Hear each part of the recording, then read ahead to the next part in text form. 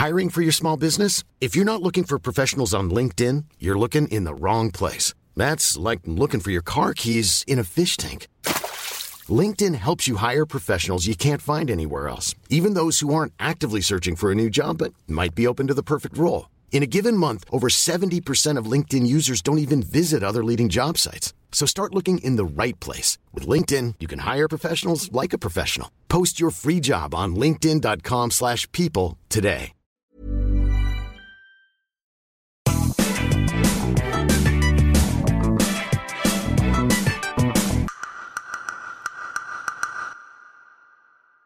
Hi, this is Anne Filippi, founder of the New Health Club. If you want to know about psychedelics as new mental health tools, you came to the right place. I talk to innovators, thought leaders, and disruptors, creating the future of mental health and mental wellness. And we think that the future is already here. This episode is sponsored by Plant Medicine Law Group, the American boutique law firm serving the psychedelic and cannabis space. PMLG was founded by 3 women in November 2020. Their mission is to expand equitable and legal access to plant medicine and help companies in the psychedelic and cannabis industries succeed in a complex emerging market. PMLG provides clients with strategic expertise to successfully launch, fund, and grow their businesses. They're committed to humanizing the legal process and empowering you with the information and guidance you need to build the next generation of successful businesses. The PMLG team embraces complexity, encourages innovation, and aligns themselves directly with your vision. I got to know Adriana Kurtzer, one of the PMLG founding partners, during a digital conference. She then invited me to join the interfaith working group Faith and Psychedelics. I'm a huge fan of Adriana's and her team, and if you need more information, please head over to www.plantmedicinelaw.com. Hi, and welcome to a new episode of the New Health Club show. My guests today are Daniel Goldberg and Tim Schlitt, founders of the Palo Santo Fund. The two of them and their impressive team got a big plan for the coming years, investing across the new psychedelic ecosystem and funding a new paradigm in well-being. Palo Santo's diversified investment fund is helping to increase the supply of clinically effective and accessible mental health and addiction treatment solutions needed in today's world. Daniel Goldberg began seeing mental health as a part of a spectrum and not something that needs to be so pathologized. As a founder of Palo Santo and Bridge Investments, Daniel has been actively investing with and supporting inspired entrepreneurs for 20 years. Years ago, he saw the transformational potential of psychedelic medicines and has developed a deep network of relationships across the psychedelic research and business communities. His passion for the space is purpose-driven and science-informed. He's thrilled to be a part of Palo Santo's mission of supporting promising treatments while ensuring widespread access to safe, legal, and effective solutions. Tim Schlitt brings extensive knowledge investing across life sciences and healthcare services and has held a lifelong passion for understanding and improving treatments for CNS disorders. He believes psychedelics are poised to shift the paradigm in mental health treatments, and his primary mission in co-founding Palo Santo is to invest in companies and solutions that allow for broad access to those most in need of mental health care. Prior to co-founding Palo Santo, Tim covered the life sciences and healthcare services sectors as a private equity investor at Madison Dearborn Partners and an investment banker at JP Morgan and Greenhill. We talk about Daniel's and Tim's personal psychedelic experience they had before founding Palo Santo, the shift and the incredible change they saw coming when a new generation of scientists engaged in psychedelics. We talk about the psychedelic pharma model and what compound is Daniel's and Tim's favorite. And we chat about what will possibly happen and what I will see if I would dare to take 5-MeO-DMT. But that will happen in another episode, in one of the next episodes we will probably have with Palo Santo. So now please enjoy the show and Tim and Daniel. Thank you so much. Super excited to have the Palo Santo Fund. I mean, how that already sounds like really like super important. The Palo Santo Fund. I mean, to me, it sounds very impressive. So glad the name resonates. Yeah, great to have you guys on the show. So maybe we jump right in before we talk about how you end up in this super exciting space. What to you at the moment is the biggest challenge in the psychedelic VC world? Because we see so much money coming in, such incredible press releases. Oof, like every day, I feel like there's another billionaire coming away. It's a great question. It's not a question we've gotten. And by the way, I'm speaking to you and the audience. I love doing this interview already because we don't have the questions right in front of us. We haven't prepped with the questions. And I give you a lot of credit, Anne, for going that route because it's a lot of fun to make sure that this is really, as authentic as possible. I think part of the issue you touched on is there's a lot of money coming into the space. And we come from, we'll go into our backgrounds, but not only kind of healthcare services and venture capital and investing and of course, the psychedelic field. But we do come from an investment, background and helping create returns for investors. It's been challenging recently with the flood of money coming in to keep that noise, keep the volume down a little bit on that noise, right? Because that's really what it is. It's just noise. You're always going to hear from people. Is it too early? Is it too late? Is there a bubble? Our overall thesis here is that these medicines and therapies are absolutely going to change psychiatry and mental health forever. Yeah. And we're in it for the long haul, and we're working with drug development firms and digital therapeutic companies and all different types of businesses in the psychedelic ecosystem that are focused on that long-term goal. But there is a lot of noise. And it can be distracting. I think keeping the volume down a little bit on that noise while we stay focused on executing our thesis has been really helpful because it's very easy to get caught up in the hype, which is kind of not how Tim and I are wired. That's what I would say. Yeah, I'd agree with Daniel on that. We try to be psychedelic realists, in DC you have to be an optimist, but you would try to be realistic about what these can accomplish and also what these can't accomplish. And we know there's certain patients by default, these can't access, for example, if you have bipolar, risk of schizophrenia. So, and they're not going to solve all the world's problems. They're not going to be a panacea. So even though sometimes they're pitched that way. So as investors, we do have to be skeptics. That's how we're wired. I'd say the biggest challenge I've seen, but I think it's surmountable still, if you're bringing in the right capital base, is now that you've had Atai, Compass, GH Research, Field Trips, a few heavyweights in the field that have been minted, every new company coming to market now is saying we're the next Atai and we should be valued as such. Wow. Or look, we're going to value our company at $500 million or worth $500 million. Look, we're so much cheaper than Atai. We're at a 80% discount or something. And I think what founders should keep in mind is that there's milestones you hit. Your valuation goes up progressively, and people forget that Atai at one point in their Series A, they were sub 100 million was their valuation for their Series A round. Same with Compass Pathways. And I think sometimes entrepreneurs lose sight of that. So there's a lot of communication that we engage in and a little bit of education there of, hey, here's the comp set. Here's how they track over. And when I say comp set, it's comparable companies. Like when you're buying a home, you look at what other homes valued at.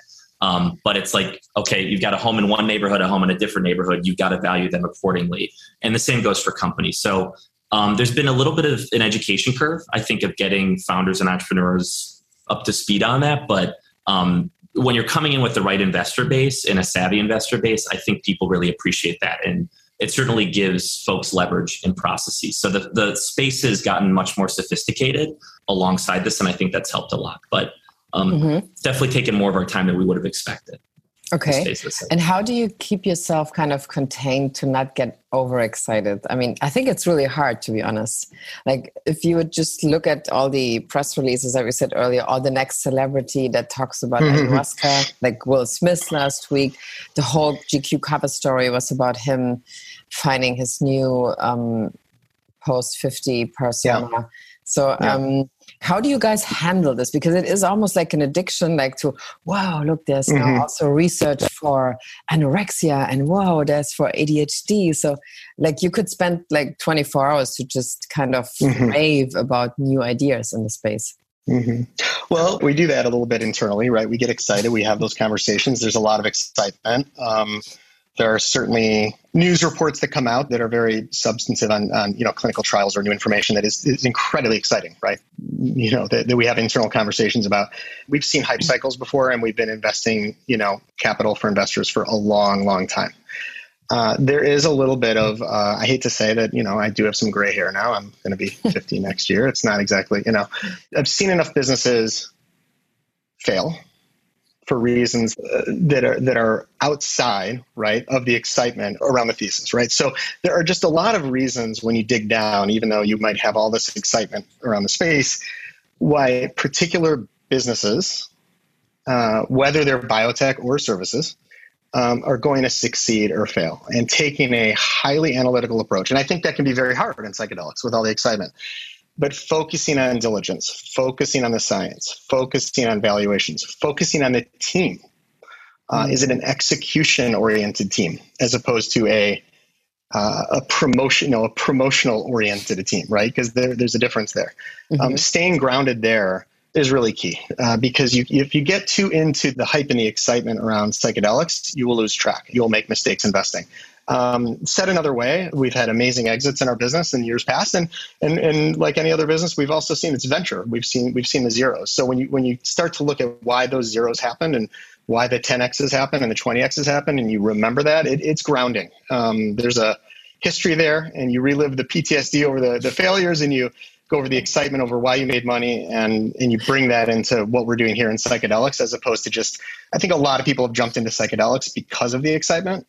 And I think that's where things go bad. I think coming from an investing background and private equity for Tim and healthcare services, I think has kept us grounded in this space. Yeah, we've been in it for quite some time, and we've seen a lot of deals at this point. So it starts to lose its sheen a bit. I think for some of the newer entrants, you're seeing people who've just discovered ayahuasca for the first time. And Daniel and I talk about this. Had we launched the fund 4 years ago after our first psilocybin journey, the narrative would be very different. And I don't think it would have been constructive. We would have been so wide-eyed with our optimism that it would have almost been a little over-exuberant. So I think you're seeing that next stage of the adoption cycle and a lot of these newer entrants, but we see a lot of deals. You kind of see some of the common narratives, and then you get a sense of what are the ones that are uncommon, and those are the ones that really pique our interest. And I'm also of the more controversial opinion that the psychedelics we have on hand today are not necessarily the end-all be-all. We do have a thesis around third-generation psychedelics and novel drug discovery. I think we have to realize that the context in which at least the natural psychedelics developed, and that was as for some sort of evolutionary purpose, whether it was beneficial or it was to keep off predators, but it wasn't designed with humans specifically in mind. We have a lot of off-target receptor effects. We know there is some cardiac risk, things like that. So there's a lot of improvement that can be done also. So I think we've just been in the field, known enough pharmacologists for long enough to know that what we got is great, but it's not going to be the end all be all. And I think there's a wide open space for next generation psychedelics as well. And did you guys do the psilocybin trip before you founded the fund, or while you were founding the fund? No. A while back. Okay. Like Tim said, I think, it was about 4 years ago when we got involved in this space, for our own personal reasons. Like all of us, I'm saying all of us collectively who are in psychedelics, I have yet to meet people that are deeply involved in this space that haven't, had a range of experiences with the medicine. No, it was a while back. And I do think that space from the time in space that we have from that period, I think is really important. Like they tell you go in if you're going to do 5-MeO-DMT or whatever it is, and don't make a big decision the next day, right? Well, I think we didn't make a big decision the next year or the year after that. We took our time trying to figure out how we could get involved. Originally, I think we were both focused on more of the philanthropic or nonprofit, or, how could this be a moonlight, right? We had our own careers. It's like, how could we get involved in a way to help move this project forward? I think personally, I realized that there was no way with the kind of passion and excitement and opportunity here that we could achieve what we were going to achieve by, quote, moonlighting, right? By having this be an extracurricular activity.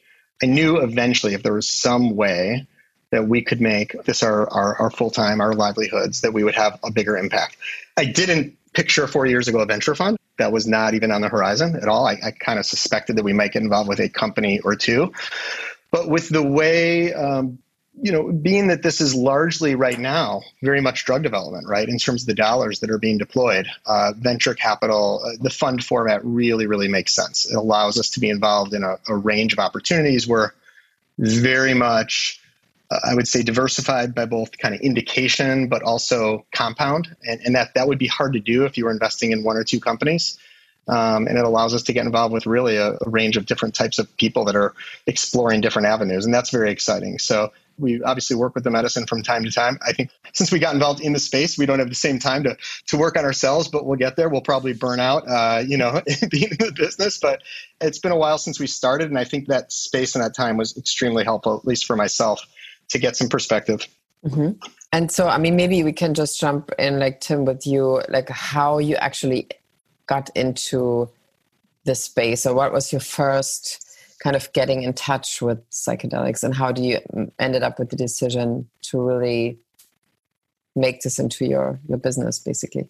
Yeah, I think if you talk to anyone who knew me in high school and college, they would be shocked to see me doing this now, which I don't know if that lends some validation to it, that even a skeptic like me could get over the hump with enough scientific data. But I guess let me start with my career, because I think that's a good segue into getting into this space, and it intersects with my interest in psychology, psychiatry, and then psychedelics. But my career's been in healthcare. So started off at JP Morgan and then Greenhill and Company, investment banks in New York, working in their healthcare groups, mainly focused on life sciences. And then from there, moved on to a private equity firm in Chicago called Madison Dearborn Partners. And during most of my time there was focused primarily on healthcare services. So life sciences, I like to characterize as the product development. Like you're building the drugs, you're discovering the drugs, the products that are then going to get sold, or the therapeutics that will get sold through services. So that's clinics, tech, all that end of the continuum. So certainly saw the full spectrum of the healthcare space throughout my career. And I think that was very fortuitous that we've seen psychedelics go much more of a biopharma, biomedical path than cannabis did. I think a lot of us are in agreement. The odds of this looking like a true recreational market with dispensaries, as was done in cannabis, is probably, that's far-fetched. Maybe you get more of an Oregon type model, but it's largely been healthcare has been the focus here. So the way you evaluate those businesses, the way you assess valuations and prospects is very different in the healthcare field, especially biotech, relative to other spaces. So that was professional career. Personally, I have always had a fascination with psychology and psychiatry. I've seen a lot of family members struggle with mental health issues. And I think we all can agree that the current standard of care sucks. I mean, it's a necessary evil. I still don't want to poo-poo SSRIs when that's really the only option available. But I think we all know it could be so much better. SSRIs it's a sledgehammer where you need a scalpel, and if you look at it pharmacologically, that's how it's working too. So knew there's got to be a better way to do this. And then about 4 years ago, just started seeing data coming out of Johns Hopkins, NYU, Imperial College London. Those studies came across my transom. And coming from the healthcare space, the moment you have clinical data, that's where it gets really interesting. I mean, you can have rat models, you can have animal data. That's so. It doesn't always translate to humans. But the moment you have clinical data and in a large number of humans, you go, holy crap, there's something here. And the effect sizes were large. The statistical significance was very notable, far more than SSRIs, even where we know it's marginal significance.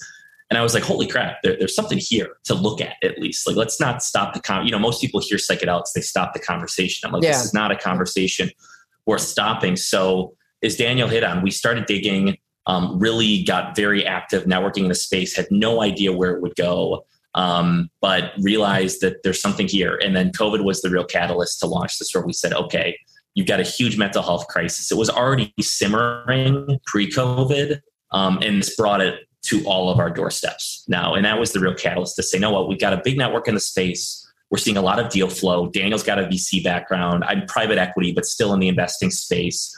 And I come from a healthcare background. So I think it made sense to bring it together. We had all the right ingredients in place. Okay. So Daniel, maybe just your background a little bit, where you come from and how you made the decision. I've been an entrepreneur my whole life in VC and private equity, growth equity. That's sort of like the spectrum of investing from a time. So venture capital being early stage, growth equity, kind of mid stage, private equity a little later. And there's a spectrum there. 4 years ago, it was right around 4 years ago. I keep thinking it's longer because Tim and I feel like we've been in this forever. Dog years. I was fortunate. It's psychedelic years. I was fortunate enough, having read Michael Pollan's book. No surprise. I think there's no shame in being the millionth person to have been inspired by Michael Pollan's book. I had heard a few rumblings here and there. I had been reading some reports and hearing some things on NPR. It didn't really crystallize until I read Michael Pollan's book. As obviously an incredible storyteller, but there was something about how he described mental health truly being along a spectrum, and that rumination, right? There's this idea that rumination is a bit of a common denominator, right? Or a common thread behind what we would describe as having a bad, mental health issues, right? Whether that's depression, anxiety, OCD, there's a common denominator, at least to me, where I kept hearing and seeing and almost smelling, describing synesthesia here, rumination, right? That really stuck out. And the stories he was telling were really resonating with me. And I became very fascinated. I had heard a bit, and I just started digging and doing research, talking to people. There weren't a lot of people here in Chicago. Chicago is not San Francisco or Boulder or Berlin. It's a little bit of a psychedelic desert, or it was. Now it's not. And I was very, very fortunate to be referred to a very well-respected and well-trained underground guide who was incredibly safe. And I felt comfortable with where I was at in life exploring that. It took me a long time to get comfortable with that. Now it's, much more destigmatized. I had one experience. It was with MDMA. It was, MDMA-assisted therapy. That was absolutely a game changer. I wouldn't say that all of my experiences after that were as easy and simple and, kind of the processing and the floating. I mean, this was really it crystallized, right? It was a moment where I gained some relief and some clarity, some energy. It was amazing. And shortly after that, about a week or two after that, I happened to be in New York for a conference unrelated to psychedelics. And I saw that Horizons was happening. So, we can get into the magical aspects of psychedelics. I look back as a little bit of I was out there putting myself out there, and I got, maybe got lucky and trying. But at the time, it felt pretty magical because I had this experience. I went to Horizons. I met some amazing people. And I think what Tim and I really, at least, I'm speaking for myself, saw at a conference like Horizons it was a conference unlike any other conference I had ever been to, in that everyone there, the vast majority, were very collaborative, very mission driven, very serious about the science, but also very interested in hearing about other people's stories and very open-minded. You go to a real estate conference in Vegas, or you go to, a healthcare conference or whatever, and there's a lot of promotion. And we're not above promotion in psychedelics, don't get me wrong. I mean, there's for-profit, there's a lot of different for-profit, nonprofit, there's egos, and there's people trying to build their businesses. But what Tim and I noticed, and what was fascinating to me, is that there was this openness and kind of collaborative ethos. And we were also blown away by the science. I mean, hearing firsthand results about clinical trials for the first time that were coming out, it was fascinating. And we started to notice at that moment, and we didn't realize at the time, I think it took a year, that scientists were coming in from the outside, right? This was the moment, I think, then when, after Michael Pollan's book, where you didn't just have kind of the OGs, the original psychedelic scientists who are amazing and have this incredible history and knowledge, but now you have people coming in from the outside, right? From Harvard and Yale and Stanford, that are jumping into psychedelics. And to me, that represented a real shift. And Tim and I were talking about, we're like, if this kind of talent is coming in right now to this field, we weren't seeing the same on the business side, right? And that's where we kind of got excited about maybe there's an opportunity to support these medicines and these therapies, also in the for-profit space in an ethical way that doesn't have to be any one thing. We can do it our own way. Mm-hmm. And so, I don't know, it was MDMA therapy, one session. stumbling upon a conference and meeting amazing people. And Tim and I think we talked, I don't know, maybe twice a week at least about what we could do in the space. And it just evolved from there over the years. And when COVID hit, it was just really obvious that the time is now. Was this 2019, by the way? Yeah, 2000. I was there too. Oh, good. Okay, yeah. Uh-huh. That conference had something like first-hand results from. I remember that. Yeah, it was very great. But Horizons is good about that. They stay very serious. Tim and I, we see a lot of, you do too. There's a lot of psychedelic kind of get-rich-quick kind of conferences happening left and right. Horizons, there's a couple of them, but Horizons has stayed very focused on the content, and I mean, it's just a very high-integrity, science kind of driven. There's some advocacy and other aspects to it, but I think the science is first and foremost something that gets us excited every day. Mm-hmm. Okay. And is your idea of, let's say, because of course one of the words that's going around the moment there's money in the game, it's like, oh, it's like pharma. It's going to be like the pharma industry. But I mean, then one is wondering if the so-called pharma industry, do you think there's still like the same structure that would be just repeated in the next 20 years? Or do we actually have to think about already like a completely different kind of system, how the so-called psychedelic pharma, let's say, will work in 10 to 15 years? Because I cannot imagine that's going to be exactly the same like now that you have like a classic pharma company.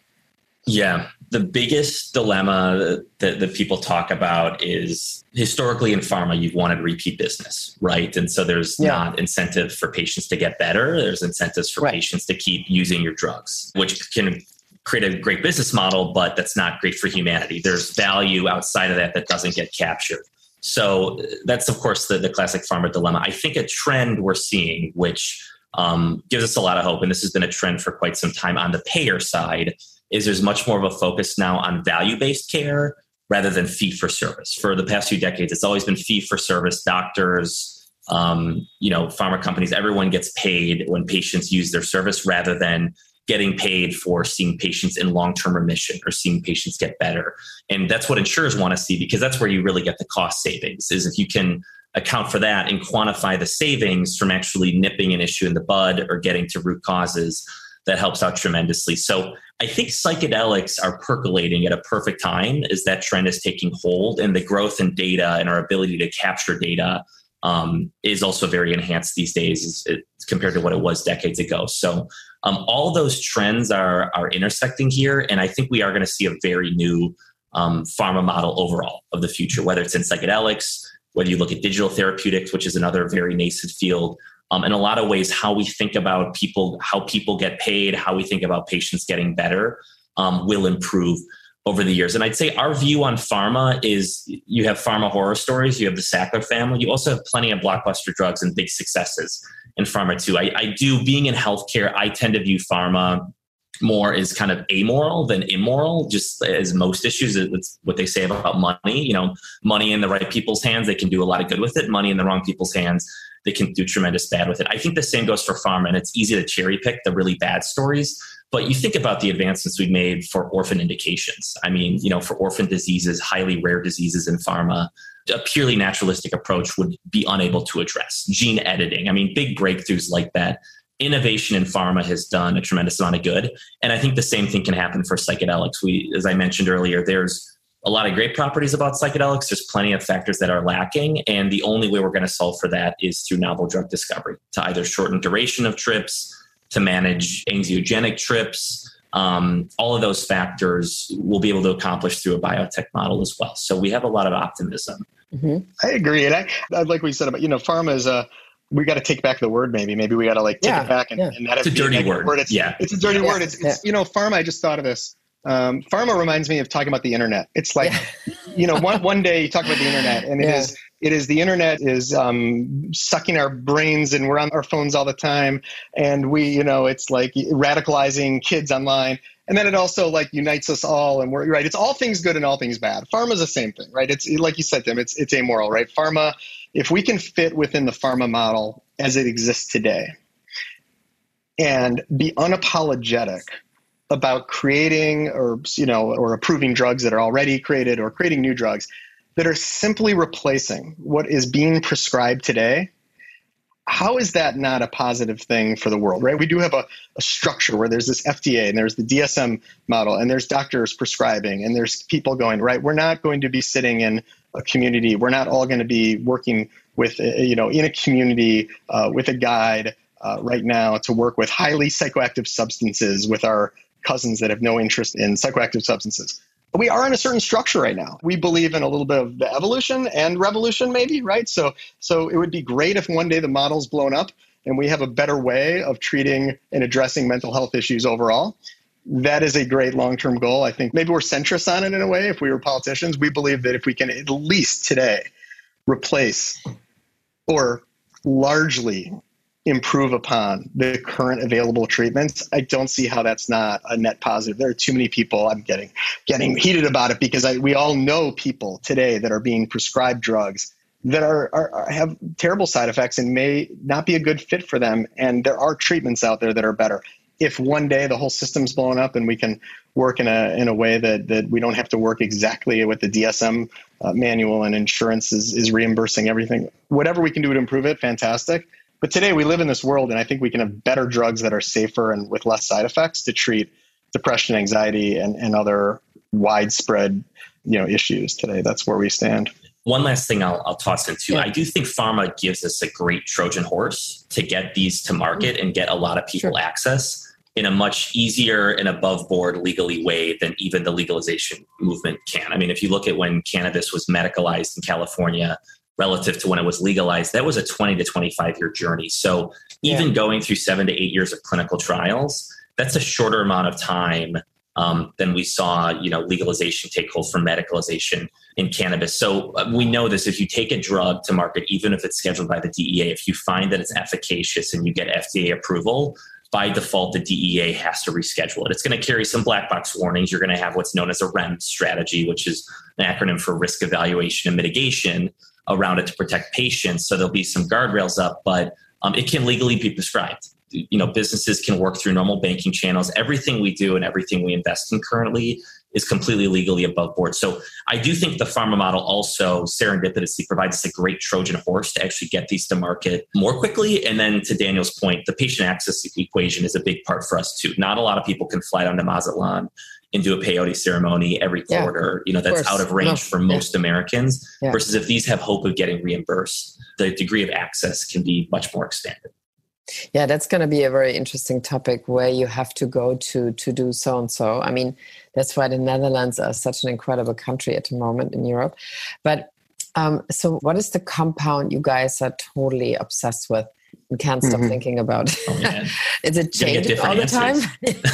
Or is it just like last week I thought so much about MDMA? Because I feel like it seems there's always a new perspective or a new study coming out on DMT. And I'm kind of super scared to do 5-MeO DMT, but now it seems like I have to do it because all these. So what is your favorite compound? Part of the problem, man, of being in the space. Once you're in the space, you feel like you gotta, be educated on, you gotta explore a little bit more so you can speak about it from firsthand. That's a high class problem. Well, I think it changes. I think it evolves. I don't think there's any one medicine. I think that the medicines have different kind of applications at different times. I think your body and your mind work with these medicines differently depending on where you're at in life. Where you're at, there is some science, certainly some science behind that as well, and psychology. And it really depends. I kind of gone between, I would say, more gentle medicines like MDMA or ketamine that for, at least for, myself, can be a bit of a reset or kind of cooling down my, nervous system. Then there's those that I personally describe as the more psychedelic, more exploratory, more like kind of almost like not problem solving, but more exploring. Mushrooms or LSD. But I think it really depends on where I'm at personally, where I'm at with ever since we launched Palo Santo, there's been Tim and I and our partners have been in heavy duty startup mode. So there hasn't been, we haven't had the same time we did a lot of personal work before we started out, which is good. We'll need it afterwards too. But it really depends on kind of where I'm at in life. I think that these medicines will be used sort of cross indication in a way. I think that right now we have MDMA being approved for PTSD, but I do believe that MDMA will also be used for many other things, right? And that's what we're finding in our personal lives. We're talking to people working with these medicines is they're finding different ways to use them creatively, in a safe way. I'm very, very particular. I'm very careful. I work only with a guide and kind of space it out in a way that makes sense for my life. And I think having those guardrails up is very helpful for me. It creates the set and setting so that when I go into it, I kind of have an intention. I know what I'm getting into, and have a goal. And then I sort of, work on with integration, of course, and then decide whatever the medicine may be, the next quarter or half year or whatever we're doing, what may be appropriate at that time. It just shifts around based on experience.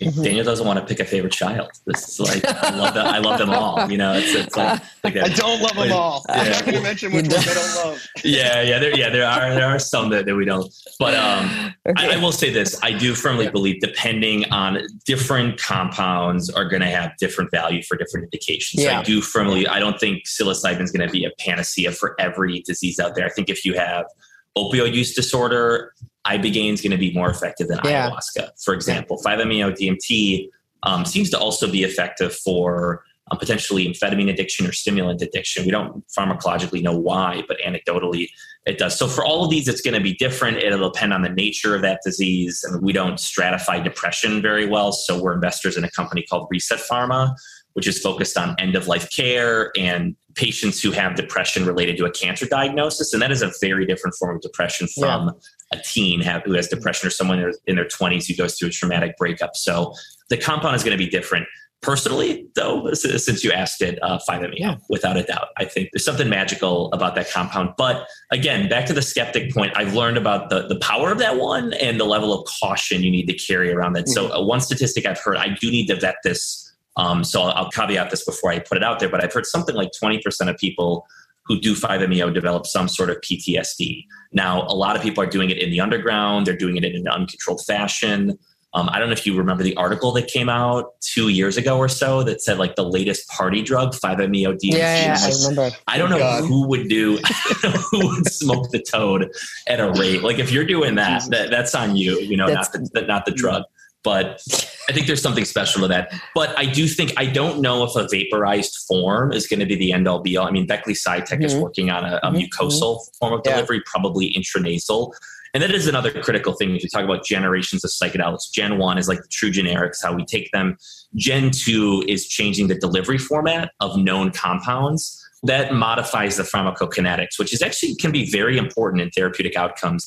And then Gen 3 is new chemical entities. That's novel drug discovery. But I think the way you deliver 5-MeO, if we tweak that, you could mitigate some of the downsides. I mean, getting shot out of a cannon, I don't think is going to be the answer here. So, I mean, but the compound pharmacologically could be really interesting.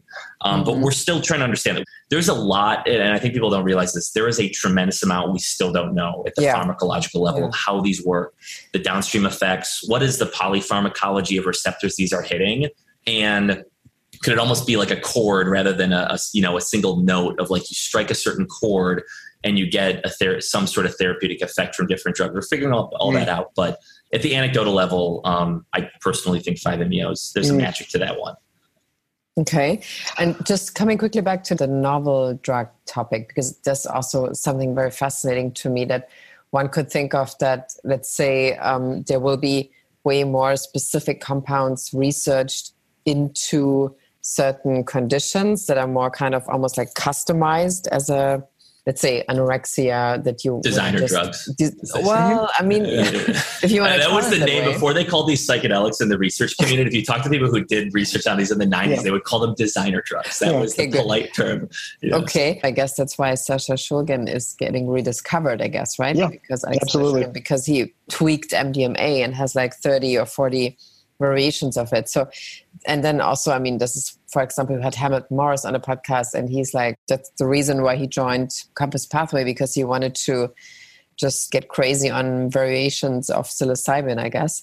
So, but how do you think this is going to look like? I mean, I know it's hard to say, but I mean, do you think this is a very driving force in the space right now, that people try to match diseases with new research? Well, yes. First of all, to get a drug approved, you are getting it approved for an indication. The incentives are actually somewhat aligned because you do have this, goal to say, okay, we are treating this. We need to show clinical trial, show results. That's a good thing. There's some unintended consequences there where I would say Tim and I would both agree that it would be nice if you could have some of these drugs approved for the betterment of well people and for personal growth. I mean, that would be wonderful. We're not quite there yet. This is what I would say. We seem to have, there's something within the psychedelic kind of ethos that where we're excited about innovation at a certain level, working at a certain kind of place in this field. And then there's this innovation being kind of a dirty word. Somehow we're not respecting the original psychedelics or some of the more natural psychedelics that have been historically used. I think we can have both. I really don't think that innovation is a dirty word here. There are compounds being worked on. I'll give you an example. Tactogen is one of our portfolio companies, amazing team, Matthew and Luke. And essentially they're working on, I guess we would describe as a safer, gentler form of MDMA. I wouldn't say form of MDMA, inspired by MDMA, right? And there's no doubt MDMA, again, I mentioned it was incredibly healing for me. It has its drawbacks. There is some neurotoxicity at the wrong levels. If you're using it too often, there's a come down or there's not a come down, depending on who you talk to, but there's certainly the potential for that. It would be great if some of these new second, third generation psychedelics could really address either certain indications that are being ignored or that could be addressed, or can be improved so that they can be used in different ways, maybe more often, maybe by someone who's scared of the psychoactivity. I don't think we're going to be using, LSD when was LSD discovered? 50 years ago or something, 60 years ago, something, whatever. Yeah. It wasn't 1,000 years ago. This is a new drug. LSD is a new drug. And we treat LSD sometimes, I think we talk about it in the literature, as if it's been around for 2,000 years. Yeah, Middle Ages. It was invented by Albert Hoffman, and so I think we're going to see with the amount of talent coming into psychedelics right now, and Hamilton Morris and many others, I think we're going to see that innovation leads to some pretty exciting and admittedly some pretty scary. There may be some ethical issues when certain paths, but it's going to be a lot more good than bad in the end. Yeah, a couple of things. I think back to an earlier comment. At first is realizing the context in which the natural psychedelics came from, that these were designed for some evolutionary purpose. I mean, if you read Michael Pollan's Botany of Desire, whenever plants make some form of a natural pesticide, humans love it. So whether it's caffeine, whether it's nicotine, we know caffeine makes bees more hyper. And for psychedelics, we know there's plenty of neurotoxic plants out there that will render a predator delirious in some form. So that can be effective, or they could kill a predator too. So you actually can't do psychedelic research on rabbits because 2A agonists, so the 5-HT2A receptor, which we know is the source of the psychedelic effect, the hallucinogenic effect here, those are actually toxic for rabbits. In mice, the PK is very different. Mice metabolize these much more rapidly, and the receptors they hit, the affinity for different receptors in mice is very different for humans. So whoever a natural predator may have been for the plants or fungi that produce these could have a very different PK profile where these would be a very good defense mechanism. So I think that's the first piece to realize, because there's definitely a bit of a clash between, kind of the underground or the naturalist community and some of the more scientific community. And some people are saying Mother Nature has given us everything we need. And we're saying not so fast. Let's realize the context, the setting in which those were developed. Now, building off of that, some, to Daniel's points, just have less desirable properties. They're not perfect. There may be a come down. You could get a lot of anxiety. People do have troubling trips. Some actually are toxic. Like Ibogaine, you have hERG inhibition, which is a really big risk with Ibogaine. It was something like 1 in 50 patients I had heard going through Demarex's Caribbean facilities had a cardiac event where they needed a defibrillator there. I mean, it's a real risk. You cannot take a drug to market with that kind of a risk profile at that rate. So Ibogaine, you need to eliminate hERG inhibition. For a lot of the 2A agonists, they also have high affinity for the 5-HT2B receptor, which has a lot of expression on the heart. And we know you could develop valvulopathies from chronic use of these. At least we're correlating that to a drug known as fenfluramine, which has been on the market for some time, colloquially known as fen-phen. So there are some risks that we don't know from like active microdosing, especially with LSD. You could get cardiac events, further down the line. And then you've developed cross tolerance as well. You develop tolerance very, very quickly to all of the classic 2A agonists, and that's cross tolerance. So if you're doing a lot of LSD and then try to go do peyote, you're still going to have a tolerance to peyote or mescaline. Oh, yeah. Interesting. So, okay. Yes, you have cross tolerance. So there are a lot of areas that we see where you could have improvement. And then the last thing, this is the classic issue of small molecule drug discovery, because we call this psychedelics, but really all it is it's a subset of small molecule drug discovery. And the issue with small molecule drug discoveries is the compounds you create are like very loose keys. And the receptors in your brain and throughout your body are like locks. And so when you have a really loose key, it can get into a lot of locks is the best way to think about it. Or maybe a better way to put it, the locks are loose. Let's put it that way. And so certain drugs can activate the receptors you want to, but they also hit a lot of receptors you don't want to. And that's where we get off-target effects. That's where you get a lot of the side effect profile of compounds that are undesirable. So there's a huge push across biotech for more targeted small molecule drugs. And I think the same thing could be for psychedelics. If we know the likely therapeutic effect rests at the 2A receptor, for example, then why not make a more targeted drug for just 2A receptors and try to mitigate 2B activation, for example, so you have no risk of LVopathies there. So Bright Minds is working on very targeted compounds. Ocean is another company we're invested in. So there's a number out there that are also working on that. What we have, the toolkit we have is nice, but there is a lot of improvement. And then I didn't even hit on duration. There's no evidence really that a 4-hour trip makes a big difference versus a 6-hour trip. The evidence seems to suggest more achieving that mystical experience and achieving a certain threshold blood plasma level of these compounds. That correlates with mystical experience, which correlates with therapeutic outcome. So that's another component. I mean, psilocybin is a prodrug. You could have other prodrugs of psilocin that cleave off in a different way and impact the pharmacokinetics there. So long laundry list there, but I think there's plenty of room for improvement in the field of psychedelic drug discovery is going to be a rich field for years or decades to come. And one of the most exciting things is, Tim and I are very lucky to be surrounded by, I think what we believe is the strongest scientific advisory board right in this space. We have, among others, an incredible pharmacologist, Charles Nichols, whose father's David Nichols, going way back in psychedelics, you're trying kind of direct lineage here to, Sasha Shulgin and all that. But what's fascinating to us is not always what they know, and they know a lot. Our scientific advisors, they're amazing. And the depth of expertise, we don't miss a lot, right? We sometimes have to go outside and ask some other people, and they know what they know and they don't know. But it's really what we don't know about psychedelics. It's what we've seen come out in the last year, 2, 3, 5, all the amazing results and discoveries.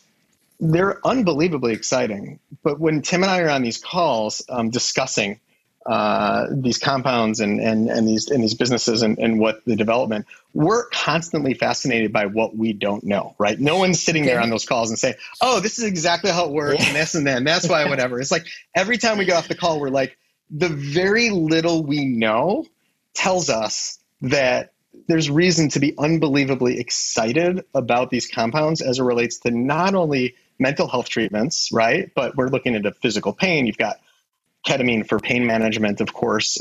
Beckson Biomedical is working on a device for that. There's a lot of reasons to get excited. One of the reasons we get most excited is we still don't know a lot, right? It's incredible to us when we ask. We like to think our advisors are not only knowledgeable, but they have their egos are in check. And we'll say, what about this? And they'll go, you know what? We don't know. We don't understand how that works. Well, that might not break the blood-brain barrier. It hasn't been tested. That's interesting. We have to wait for that. So it's fascinating to see how far we've come in a short amount of time with very little knowledge, right? In certain ways. And then there's so much more to go. I mean, every day there's just work. Yeah. There's more questions than answers, but there's also more excitement around this being a very practical applications tomorrow, right? MDMA for PTSD, psilocybin for depression, right? Those are on the horizon. There's a lot of indications that we may be addressing, in 5 or 6 years. What's your take on investing in, let's say, retreats or just... or maybe in general, your thoughts on retreats that are obviously kind of also growing and not necessarily only like illegal retreats, but also like in a legal context where people often obviously come sometimes not even for like severe mental health problems, but I feel like there's more and more a group of people or customer, however you want to call it, that has underlying things already for a long time, but they never went to psychiatry or they never actually took an antidepressant. But maybe after COVID, they felt like, okay, there are things that I have to look into. So a lot of these people can actually undergo a safe psilocybin experience in the Netherlands and starting to look into things, let's say. So what is your take on, again, as an investor or as your thought on these upcoming retreats, and what is important for you that they actually deliver? Yeah, I think there's also separated, to your point, kind of the investor cap versus the personal side of this. Yeah. I mean, on the personal side, I think they're a boon in legal jurisdiction. I mean, the supply-demand imbalance here is so off currently. If there's far more demand for these services than supply, and going through a biotech model, it's going to take years. A lot of people can't enroll in trials. It's going to take a long time for these to get to market. So they certainly, retreats solve for that supply-demand dynamic without a doubt. So I think they're a boon. It's a great way for people to access these, or at least a limited number. It is expensive to get to these. You usually have to travel. They usually are expensive retreats as well, which that's the bummer. Now they can sometimes open up group therapies, which can bring down the cost in some ways. So I'm kind of laying out the pros and cons of it. I'd say the other thing I want to see with retreats is some sort of medical staff on hand or some sort of medical evaluation. People should be screened prior to going into these. There aren't any standards or hard rules around that. So you're kind of trusting people will do that. But if we do retreats, we always want to do that. From the business side, pure clinics can be a tough business sometimes. I mean, I've seen the brick and mortar model from healthcare. We've looked at dermatology clinics, veterinary clinics, all that type of stuff in private equity. So clinics can be a tough play. And so from a VC perspective, there isn't always the VC upside if you're going to get like a Facebook 100x plus type investment return. It usually lends itself more to kind of a private equity model, more cash flow generative. But a lot of the clinics we see and what we like are ones that build out some sort of a tech component, have a differentiator around that, or a community aspect also, which can intersect with tech in a lot of ways. If you create a community from people who go there, something that scales a bit more easily than just brick and mortar, where you have to open up each unit and you're dealing with real estate, all those headaches. And so one group we really like and we are investors in is a group called Holos. They have shovels in the ground in Costa Rica on their first site. They have another one scoped out, and we really love what they're doing. And it is a mix of those two things, that they've got great team. Ian Michael over there is a rock star and has been studying this and how to offer these for years and is really an expert on psychedelic assisted psychotherapy. And then they've got a community aspect they're building out. So, well, I know I was going to say, I agree. If you can solve the medical, I mean, and one thing I just want to say is this is the CYA. Don't try this at home. When we talk about our own experiences, safety is an issue, right? We're all adults, and this is not something we take lightly. We have to solve. The more this field comes above ground, whether it relates to drug development, so we have legal, safe drugs and not crap that people are buying at music festivals, or whether it's retreat centers coming above ground, right? So that you have a medical director at a Holos in Costa Rica, as opposed to a potentially dangerous neo-shaman who's trained for a week and doesn't know anything about blood pressure. The more we take the drugs and the therapies, which includes retreat centers, above ground, the safer everyone is going to be, right? So I think the way Tim and I look at it is retreat centers, clinics, they're part of the ecosystem that is going to help pollinate, right? The more people that go and have a safe experience that is hopefully therapeutic, but most importantly safe, and then secondly therapeutic, the more this ecosystem is going to grow in the right way, right? I think legalization, medicalization, they're all coming together to support each other. And we need more people that have access and exposure to safe and therapeutic experiences that will help spread the word that this is not such a far out there thing, but we do need to bring it above ground in a really, really safe and legal way, because things are moving very quickly. So there's a risk that you have retreat centers that look like they're safe, but you don't have a medical director. And I think that's a really good point that Tim made. The structures do need to be in place. They are very powerful medicines, no doubt. When you have your first 5-MeO experience, we want to come back on a podcast. We want to hear, and we want the report. And same thing I tell all my friends and family who try something out. I'm like, you don't have to talk. You don't have to tell me it's personal. But if you do, you want to share, I'm here. I mean, we'd love to hear about that experience. Joe Rogan says you always see like metal angels or something. Yeah. I don't know what that is. Don't even get me started. You know what? Love Joe Rogan sometimes, not other times. All I would say is everyone has their biases. He seems to have take 5-MeO a little lightly. Tim and I would both caution that do your homework. Work with someone very safe. Sure. Hopefully it'll be legal by the time you're trying, most people are trying it, but it's very important to treat it with a lot of respect. I think he's a little bit, it's good that he's spreading the word, but I would caution on who you work with and how often you work with it and where you're at in your life. Okay, got it. Well, I think that's already a lot we addressed, and it was a nice, fast-paced conversation, which is also nice to have in a podcast. So thanks for being on a show. It looks like there will be many podcast episodes with you. It seems like there are millions of more questions coming, and with my 5-MeO thing that we have to discuss. There you go. That's the follow-up. We just did the preview. Next follow-up. This was like season 1. They dropped season 1. The first season. Be really amazing. I think it would be cool. Super fascinating. Thank you so much, guys. Yeah, I enjoyed it. You have to jump. We'll be in touch and let us know how we can help with your baby. No rush. We'll absolutely. I will. Happy to help you. Thank you. See you soon. Thanks so much. Okay. Bye. Bye. Bye. Thank you.